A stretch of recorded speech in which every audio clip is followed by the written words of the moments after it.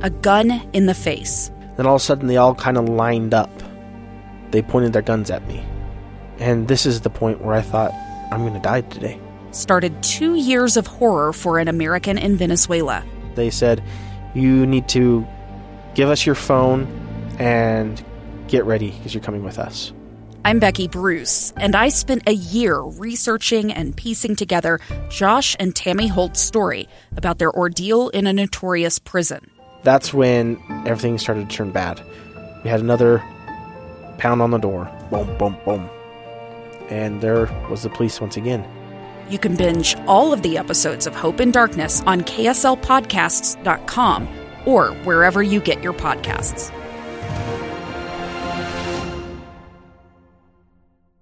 Welcome back to Live Mike. I'm Lee Lonsberry. Here in the state of Utah, we have learned much about women's suffrage this past year, specifically Utah's place in that, Seraph Young casting the first legal ballot.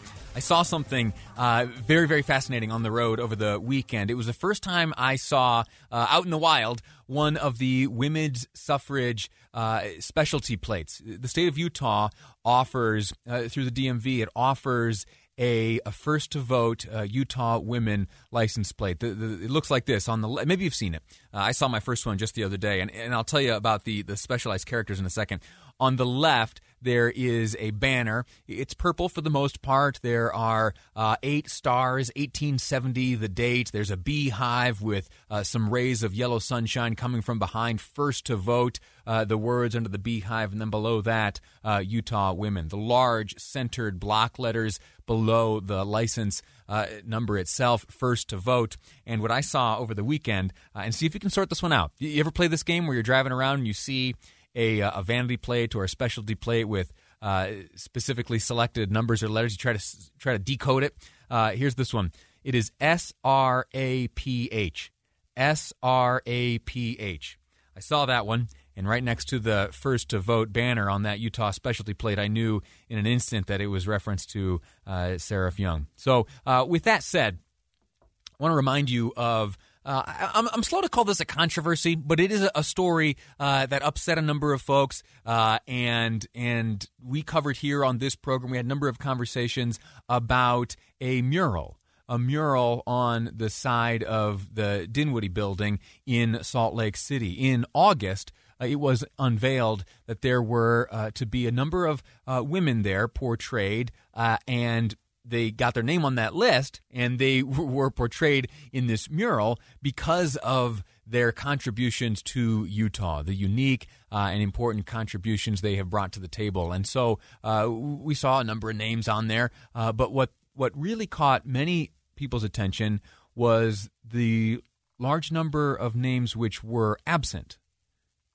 including Becky Lockhart, Utah's first female House Speaker, Enid Nicholson, first Republican woman elected from Utah to the U.S. House, Mia Love, former Congresswoman here in the state of Utah,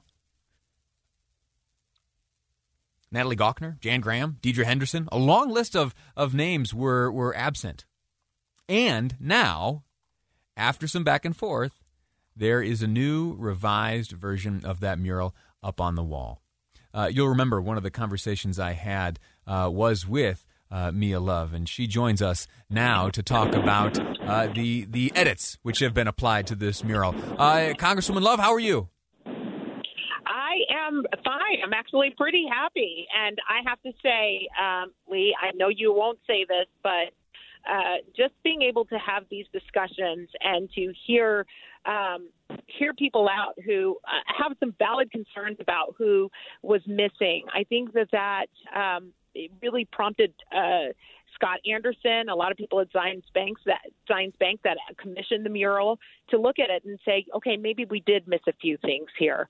And they were able to correct that. So I have to thank you for getting the information out there, because especially in this day and age, the last thing we want to do is show partisanship in any of these type of celebratory murals that it really is meant to celebrate incredible women who have done some great things for our state. So I just wanted to thank you for just shedding the light on this. And I think it was a lot of your conversations that really the willingness to look at it again.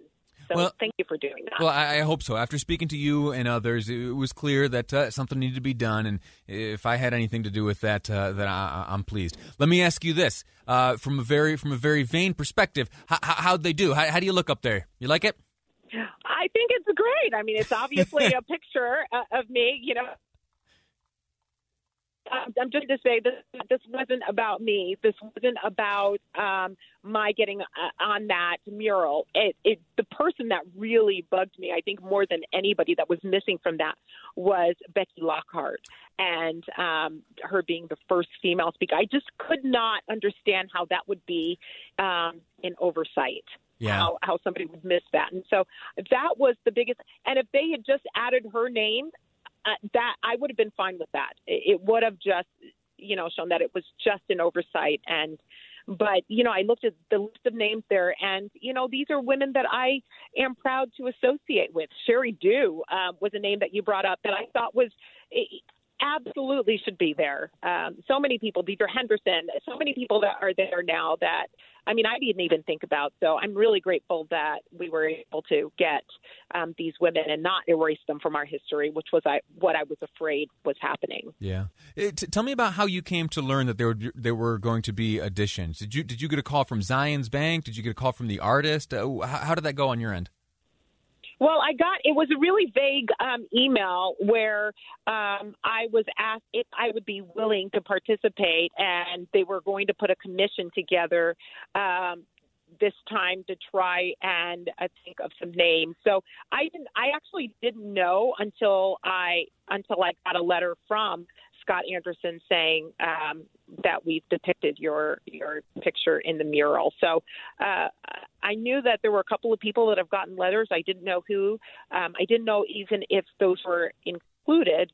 But I did mention that if I were to be included, I did not want to be included unless Becky Lockhart was there. So I literally emailed back and said, I am not interested unless you put at least Becky Lockhart on that mural. And I got a response back and say she's definitely going to be on the mural. Outstanding. Did you ever get a satisfactory explanation as to the process that led to the first draft or the first version of this mural? No. And that's okay. Water under the bridge at this point? Fine.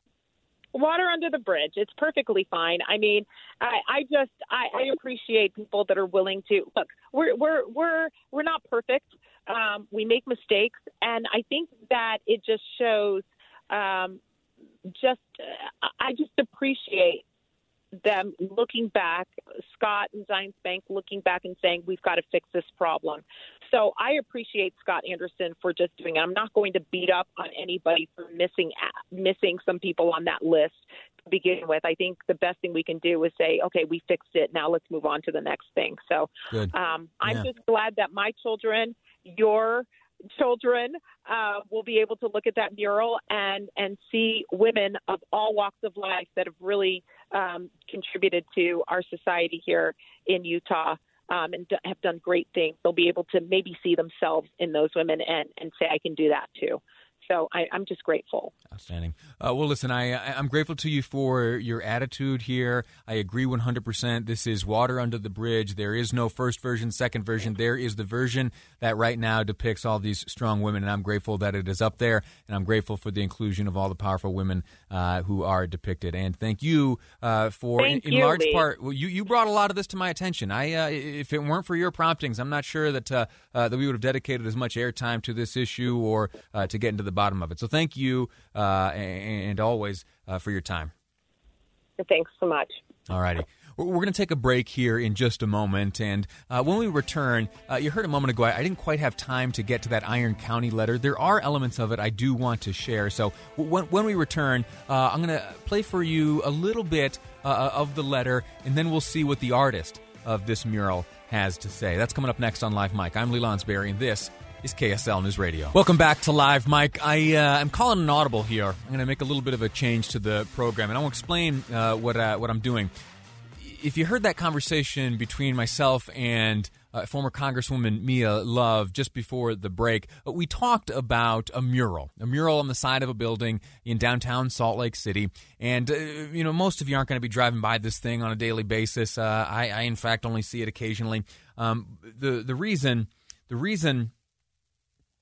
that we were discussing this mural is that it was unveiled in August. It was made available for public viewing in August, and the point behind it was it was to be a depiction of the most influential women in Utah history, those who have either shattered glass ceilings or blazed new trails or set examples, and having done so as women. This was exclusively a depiction of women and designed to highlight and commemorate accomplishment and leadership. Well, it was not that long after the mural was unveiled that it was noticed that, actually those are all, kind of left-leaning liberal women. And in fact, on the Republican or conservative side, there seems to be a dearth of representation. And I know a number of people took a great issue with that. And the update today, the reason why now we're talking about this again, is that there have been some additions, a number of additions, as a matter of fact, to the mural, including former Congresswoman Mia Love, who we just spoke to. We also have learned and can see on the mural itself the addition of Becky Lockhart, Utah's first female House Speaker. In fact, that was the one name that got folks, myself included, kind of a little bit up in arms over how could she be left off a list like that. There have been a number of other additions along with Becky Lockhart and Mia Love, including Sid Dixon with the Utah State Superintendent of Public Instruction. Also Natalie Gochner from the Kem Gardner Policy Institute. Jan Graham, Utah's first and only female Attorney General. Deidre Henderson. And also Enid Mickelson, first Republican woman elected from Utah to the U.S. House, served in Congress for a time. Anyway, I was going to go back through all of the back and forth. I have a long list of audio. We had a conversation with the artist, and I was a little bit combative with the artist at the time, saying, how could you leave these out? What was the selection process like? And, well, I'm going to forego that conversation. I'm going to stop looking backwards and choose now to look forward. Mia Love kind of pointed something out. I asked her if she had gotten a satisfactory explanation as to why there were so many omissions, before the updated version of the mural was unveiled. And she said, no, I didn't, but that is okay. Because now we have a mural that depicts, a wide range of women, a complete look at the contributions here in the state of Utah, and that's okay. And I said, so it's water under the bridge? And she said, water under the bridge. And so that's good enough for me. We're not going to dig up the debates of the past and rather look forward. The one thing I will share, this coming from a conversation I had in August with the artist, the woman behind this mural. And one little interesting trivial tidbit I'll add. She, along with some other artists, were the ones responsible for the album cover art for Sgt. Pepper's Lonely Hearts Club Band. Can you picture that one? There's like a bass drum in the center with the album title there. The Beatles themselves in kind of some like quasi-military style outfits. And then behind them are depictions of various characters of pop culture and history in kind of this flourish type look. And it's a similar style that is brought to the mural, which now adorns the Dinwiddie Building, downtown Salt Lake City. I asked her at the time. I got her on the phone and I said, hey, listen, there are some folks who, they're not too pleased with, the tie that binds those included in this mural. It's clear, or at least it appears, that there have been some categorical omissions. Don't see too many conservative or Republican women depicted. And she, on that front, had this to say. That it is a work in progress, and that, like anything else, of course there are 1.5 million living women that are not on this mural. Okay, so it was a work in progress. That's what the artist said from the beginning. I'm going to let it stand, and from here on forward, I am going to look only at the finished product of this mural and consider all of it just a one big work in progress, which is now complete on the side of the Dinwiddie Building. So take a look at that if you get a chance. It's pretty cool, in terms of artistic sense. It's pretty neat, and you can see the notes and the hints of the Sgt. Pepper's album. So in terms of trivial history, that in itself is reason enough. And have a look at the list. It's good, of course, too, to understand who was included and why they're included, and learning their background. It can only help inspire and inform your understanding of Utah and women's contribution to this great state. Okay, I have about 90 seconds left. Earlier, I wasn't able to get to that Iron County letter. I'll read for you just a brief snippet of that, and again invite you to visit my Facebook page. On there, you're going to find all 3 pages of this letter. I don't have time to read it to you now, but this letter, signed by the 3 commissioners from Iron County, is a response to the governor's announcement of October 13th that there will be a new COVID-19 transmission index put in place. The county, at least the commissioners of the county, took issue with some of the what they claim to be overreach. So let me read to you just a little bit. It says, first off, addressed to whom it may concern. We, the Iron County Commissioners, appreciate the input of experts and professionals in our community who have helped us make local decisions in the best interest of public health and safety. Paragraph 2. The transmission index, mask mandate, and stay safe to stay open initiatives, as explained by our governor on October 13th, constitute a dangerous overreach and pose a greater risk to our residents than other less restrictive measures.